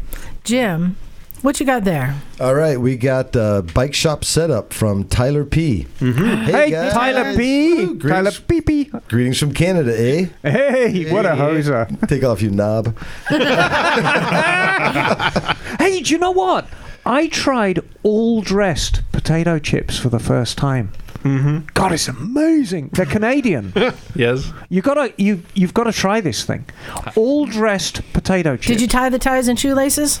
No. Oh. Then it wasn't all dressed. No. How is that like? Is that like poutine or something? It's like the poutine of potato chips. They're sweet, they're salty, they taste of tomato, they taste spicy. You've got to try them. All dressed. All right. It is the number one flavor in Canadian land. All dressed. You have to. Is that like the Canadian version of fruit punch? Actually, you have to get ketchup chips in Canada. Oh yeah. Well, yeah, I mean, all dressed are down now. kind of like ketchup chips, but like but beyond that. more. This is worth listening to the podcast just by itself. Yeah. The chip talk. All right. Okay, very good. All right, Carry so on. Tyler, thanks for the note. Yeah, just started listening to the podcast recently and love it. I figured I'd share some pictures of my little bike shop with an E. It's cute. I live in a one-bedroom apartment in town. Ye olde Needed somewhere bike to store my shoppy. motorcycle for the winter, so we rented a 10 by 15 storage locker. Oh, cool. Just a few minutes north of him. Okay. All right. Showing the picture, looks like someone we get murdered in there. Yeah. On the left is my Would you Oakley like to Sportster. see some puppies? And on the right is my buddy's Vulcan that needs a clutch and stator we plan on doing in the spring. Nice. It has LED strip lights that run on an old marine battery. Okay. A DeWalt cordless radio, drill saws, 5,000 watt Jenny that powers his Hobart MIG welder, gas capable but running flex core. Sorry, Enema. Emma, breathe deep.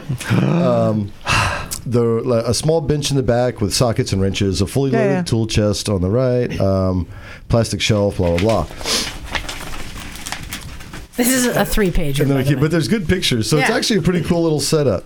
So he's been writing for... Oh, look at that. Right? For 5 years Oh, that's now. bloody marvelous. Yeah, he's got... Yeah. So he started with a 250 Virago, then a 250 Super Sherpa, followed by a 16 KTM Duke 390 that was recently pinched, oh no, from my apartment parking lot, so I bought the 883 Sportster for $6. Wow. Yeah, my goodness. Oh, well, and my insurance payout. So there we go. There you go. A big cramp, but I have done fork seals, valve oil on a friend's urinal, valves on the Sherpa, oil and primary on the Sportster. Very nice. And built a drift trike. Oh, that's fun. Cool. That's cool. All right, so I'd like to mention... motorized drift trike? I'd like to mention this style bike jack. We got one of these here. Yeah. Oh, yeah, those things are great. Craftsman, Harbor Freight, just the type that goes underneath the frame and lifts it up. Yeah, it takes up way less room than a full bike lift, easy to maneuver with both wheels off the ground, makes suspension work easy, or rim jobs knock. Yeah. It makes for easy rim jobs. Perfect. Not easy to drag over gravel, however. Nope. Let's see. The brass pole is, yes, a brass pole. No need to say anything else. And while my shop doesn't have a fence, I do have coffee cans to pee in. Thanks for sharing. I'm not sure where I'm going with this. Just happy that Canada just legalized weed. Hey, so did Mexico, by the way. Did just really? Woo too. Yeah. Nice. Keep up the good work, guys. Keep the rubber side down, eh? All right. And that was Tyler? What's that? Yeah, that was Tyler P. Tyler P. Send us some all-dressed chips, please, Tyler P. I know, I got to check this out now. And no, you got to. Jim. They're great. Because I gave you that to read because you've made some improvements to your shop. Yeah, And I actually enjoy going over there and hanging out in the shop now. Right? It It's is kind a of cool. fun. It's better than your house. Yeah, it's way better. More dangerous. But you got some additions Way this more week. dangerous. in the Yeah, so past shout week. out to Andy again. You know, he stoked me out with that MIG welder last weekend and the compressor. And I've kind of been bringing it back, so picked up some gas for it and you went with the argon CO2 mix. I have to share a story, you guys. So Jim called me yesterday. Yeah. He's like, so I have to, the plug for the welder doesn't fit into my 220 outlet. I'm like, yeah, you just go get an adapter, change it out. Okay. And he went and got an adapter, and I came over and he'd wired it up. But he's like, I want to see if my outlet has power, but I'm afraid to stick the probes in there. Right. He wanted me there just in case somebody had to hit him with a broom. Hit me with the fucking broomstick. Now, I know live that by you're myself. fine. You don't do this shit alone. I know you're fine sticking the multimeter probes in there. I thought you were going to hit me anyway. It's like, fuck it. I would just to be safe. He was walking up like it was a loaded can of snakes, right? Well, no, that's... I've known people that have stuck probes into boxes and their whole face gets roasted off. Hey, Jim, I'd prefer not to do that. Jim, it's not like you lick your fingers and stick a paper clip in there. You'd be surprised if I It's do. so funny. And besides Because Liza would just hit you up in the backside of the head with a broomstick anyway. I know. That's what I thought was coming. And so he well, I didn't know if it was 110 or 220 or what it we was. confirmed that it had 110 on both sides, both halves, and then he wired up the plug, and then he's like walking so slowly over there with the plug. Oh my God. And he's like breathing deep before he put it in there, because he was just waiting for something to explode. Dude, shit happens. Shit, dude. It reminded me of the first time he rode a motorcycle over 17. He was shitting bricks. And now he's like, he sings and he rides over every day. But he got the plug in and he's like, okay. Like nothing blew up. Is it and then he had one more hurdle to cross, and that was turn the welder Turn it on. and he flips it. It was very exciting. Okay. All right. No one's dying. And then we had to actually get it to like arc on metal. Yeah. And when we finally did, that thing lit that piece of metal up. Ooh. Fantastic. It sounded like not like he was frying bacon, but he was frying a whole pig in oil. Yeah, it was crisp, man. It fucking heated that whole chunk of it was a piece of the frame I had cut off where the rear one of the pegs was, and it heated that whole thing up. But it crackled nice. And nothing blew up. But you know, you're right to be scared of electricity. It kills people. You know, about gosh, it's got to be 18 years ago now. I go back over to England with Kathy, and we're staying at a friend's house. It's an old cottage just outside of Heathrow Airport. And she says, I want to dry my hair. And the voltage in England's different. It's 240. Right. But we'd got an adapter. Yeah. That you bought travel shop adapter. So we put the adapter in, plugged the hairdryer in, switched it on, and set fire to my friend's wall. Freaking flames. Did you buy the adapter off Bong Bang or whatever? Bong Bang. The fucking wall's on fire, and I'm like, oh shit! Hussein. So thankfully we pulled the plug out and the fire stopped. But that was the end of his wiring in the spare bedroom. That makes sense. Well, you know, when we fired that thing up last night, so we ground off a bunch of the paint and got a good connection, and when that thing set off, man, I'm surprised we didn't burn the house down. Right, sparks were flying everywhere. It was pretty bitching though. And you know, all the lights go dim in the neighborhood. I'll tell you something funny about that. That's when the real fun starts. So we're back there in the shop, and I torch it up and shit's going everywhere, and I got my auto dimming helmet on, and then I stop, right? Liza's laughing. It's funny. I'm like, holy shit, it made all the lights go out. And I'm like, oh wait. No, it's not. It's auto dimming helmet. We had so much fun though. We were fucking around like for a while back there. It was a good time. So now I just gotta So I gotta hook up. Let's see. There was a little adapter. There was the 1/4-inch brass to a 4mm hose adapter. Oh, that was the other life-threatening thing. We hooked up the gas hose, but it was leaking. Then I got dizzy. Oh, damn. So it's like, should we turn stuff off? Like, it was sketchy, but it was good times. But thank you. You said Andy, right? Yeah, he's an awesome dude. Yeah. So a listener hooked him up with some of his used stuff that is in great condition, and he got a compressor too. Yeah. Perfect size compressor for that shop. Yeah, like 15-gallon, 120 something PSI. Yeah. That'll get you down the road. Yeah, thanks, Andy. We're almost killing ourselves with it already. That's the idea. And you're working on the Ascot. Yeah, doing the Ascot. We're going to do the flat tracker build on it. So, I'm down. I've taken everything apart. It's all super organized. And you've already started cutting into the frame, haven't you? Yeah, so the first thing I did is I just got masking tape, and any little nub or weird thing sticking out, I figured out what it was, wrote it on, then just kind of looked at it as a whole, and then just started chopping shit off. Right. And it's weird. It looks better already, though. It's amazing how it cleans up so fast. So I think the next step is to figure out the seat. So I'll get a seat on order. I think I'm going to do it from Omar's fiberglass. And then I can figure out what I need to do with the seat and the seat hoop, etc. Then figure out what's going to stay, what's going to go, and then powder coat it.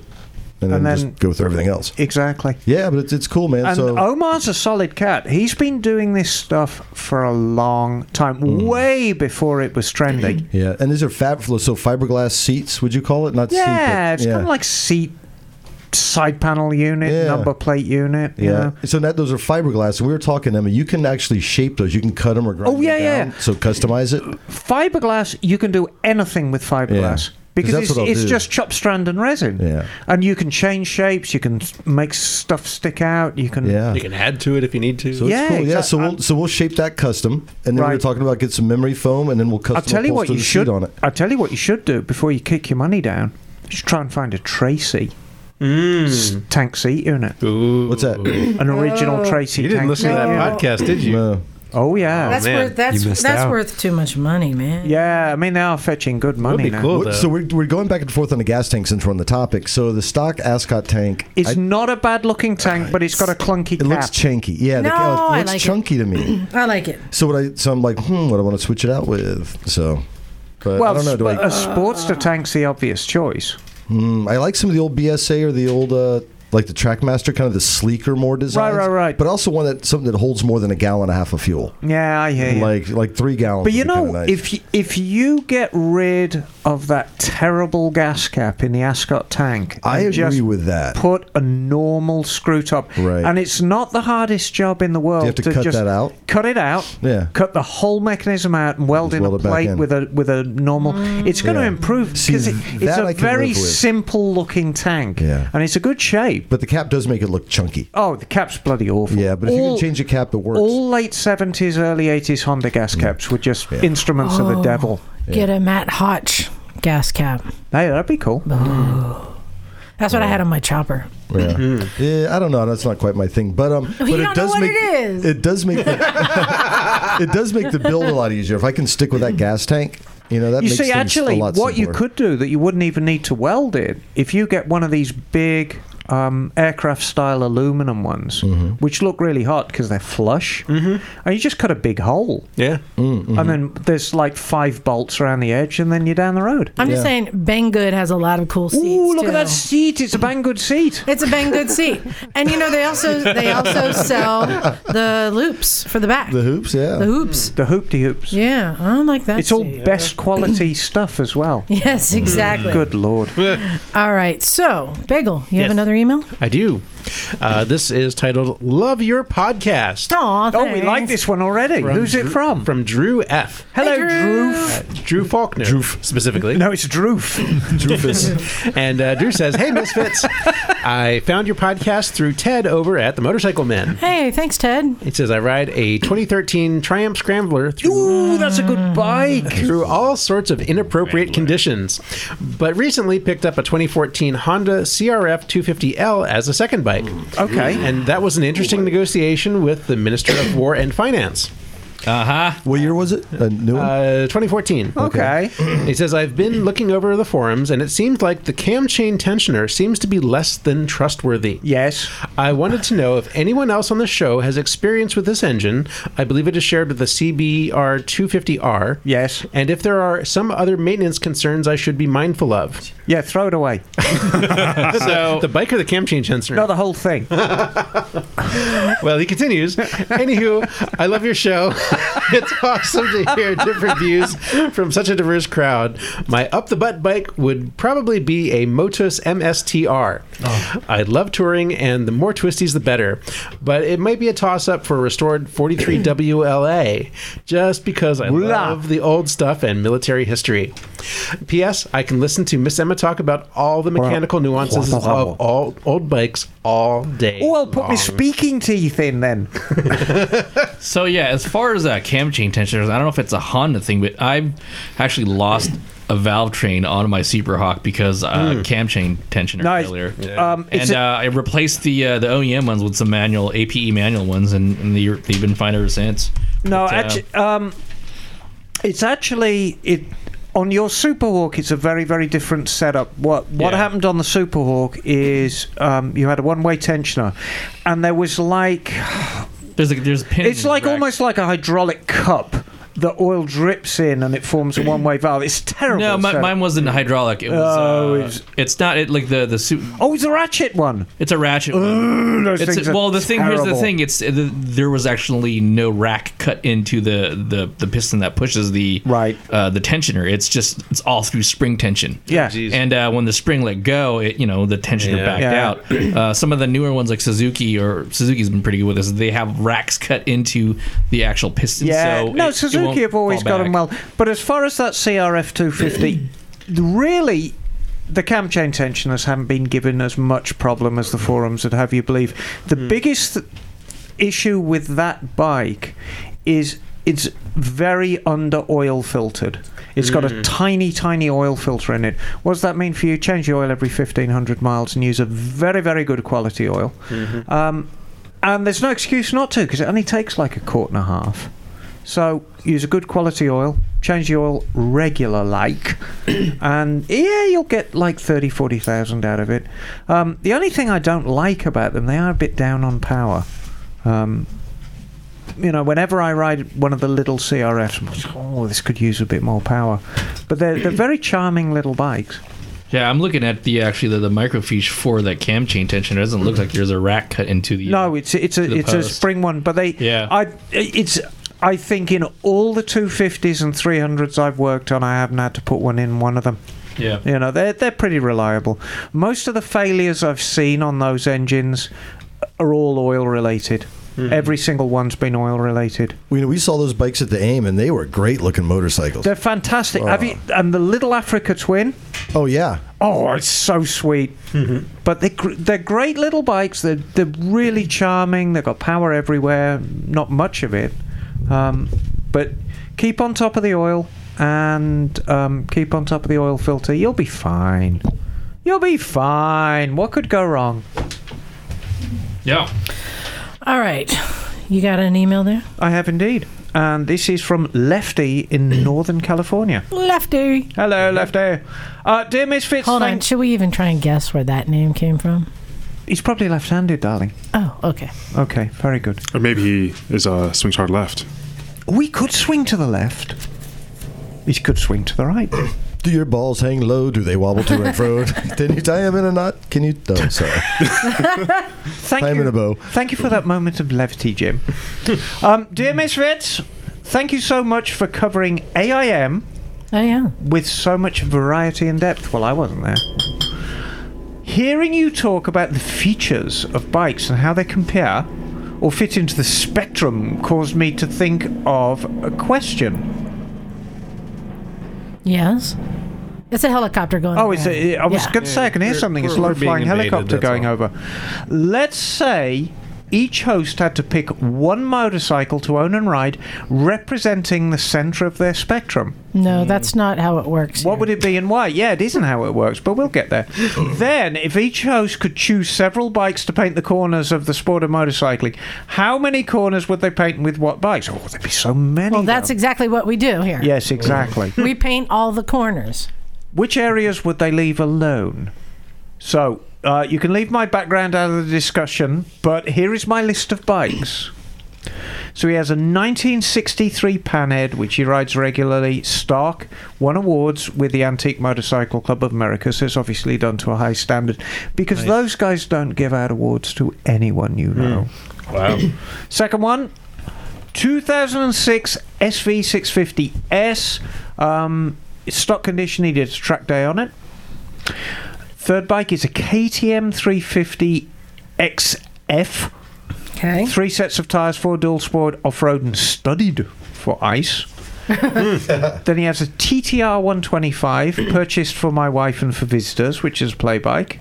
I'm just going to say right there, the one that we are going to not paint the corner in is the ice bike. Yeah, I agree. Yeah. Then he's got a Harley Davidson 2018 Road Guide Ultra.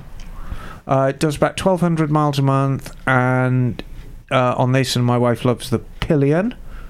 And then he has a Harley Davidson XR 1200, which is taken to a track day, mostly stock. Wow, that's cool. That sounds fun. Yeah, he's got quite a few nice bikes little there. collection.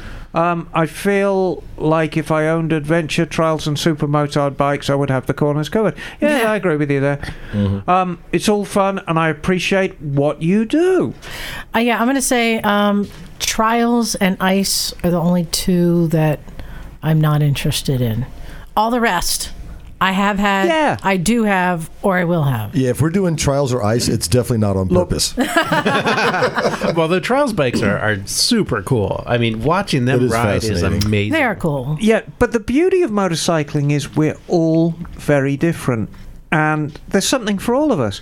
I could fill my garage just fill with old standard bikes. and I'd be happy as a pig in poo, because that's what I like. I mean, I love the RF 900 for its ability to cover huge distances extremely quickly, but in terms of the bike and how it looks and how it is, I can take it or leave it. I like old standard bikes. I think you got to have a bike that goes far. You have to have a bike that goes fast. You have to have a bike that will go in the dirt, and you have to have a bike that will carry things. You see, like I people. don't ride in the That's dirt. it. I don't Yeah, ride so you in, cut the dirt, so I but- can cut that out. Those are all the things. Well, And you know, as long once- as I've got my personal credit card, darling, I don't need to carry things. Hey, once I get my dirt scooter built, I'll have all that covered. I know. See, I think that's what we all need covered. All you need is love, darling. There you go. Love is all you need. So I think we're wrapped up. Those are all the emails. Thanks for sending those in. I appreciate it. And Alex, I want to thank you for bringing your guys in too. Every time you come here with a bigger crew, that tells me that you're doing something right. This isn't just a scam to get our money. Nope, I'm not running off to Mexico with your money. No.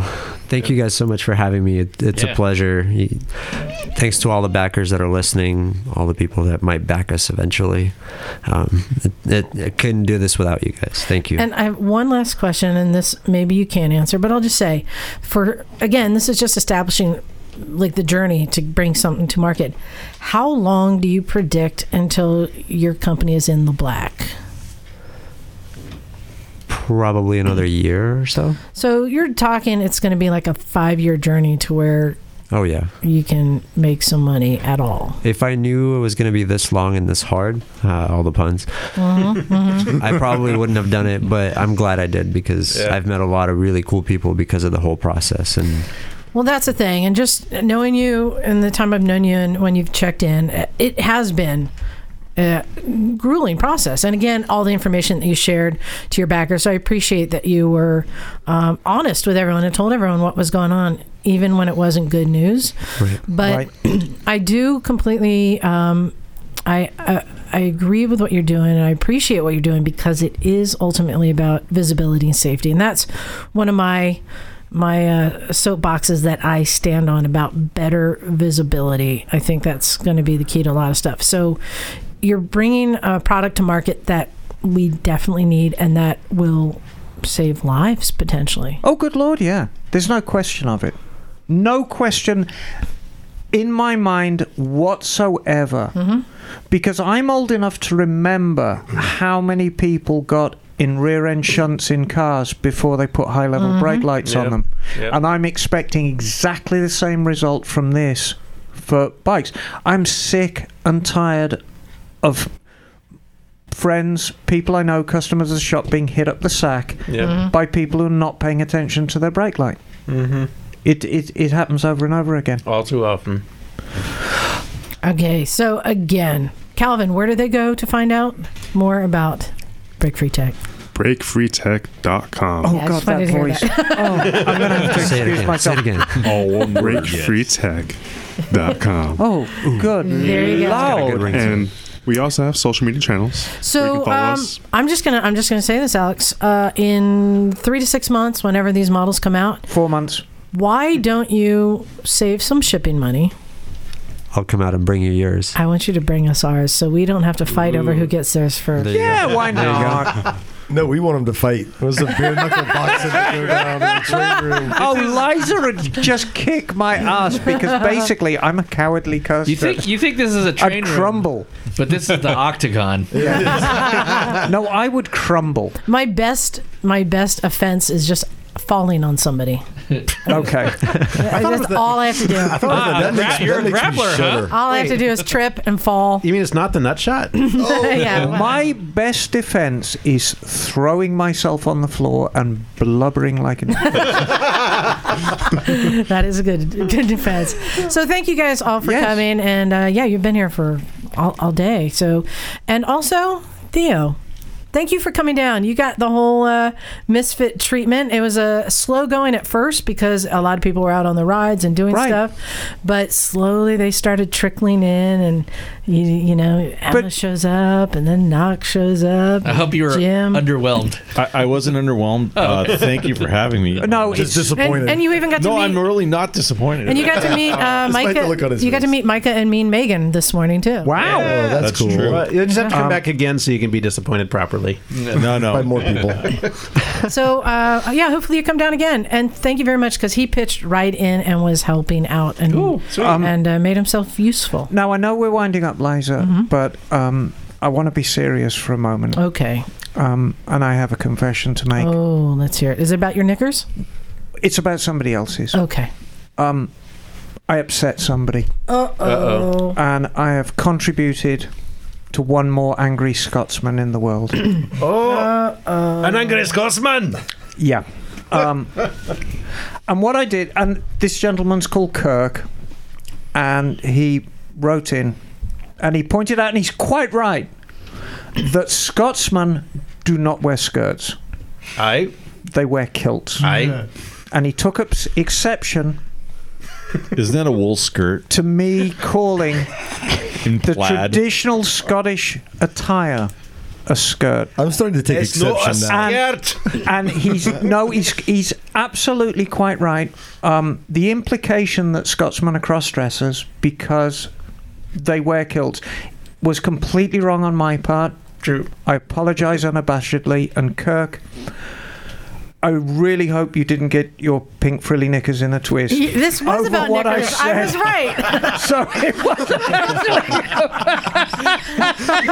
Is it? I have a question. Isn't kilt Scottish for a skirt? I don't know. I already got in trouble for referring to it as I'll men say in that. You're not helping, Theo. No, you're not helping here, Theo. A kilt's a fucking kilt.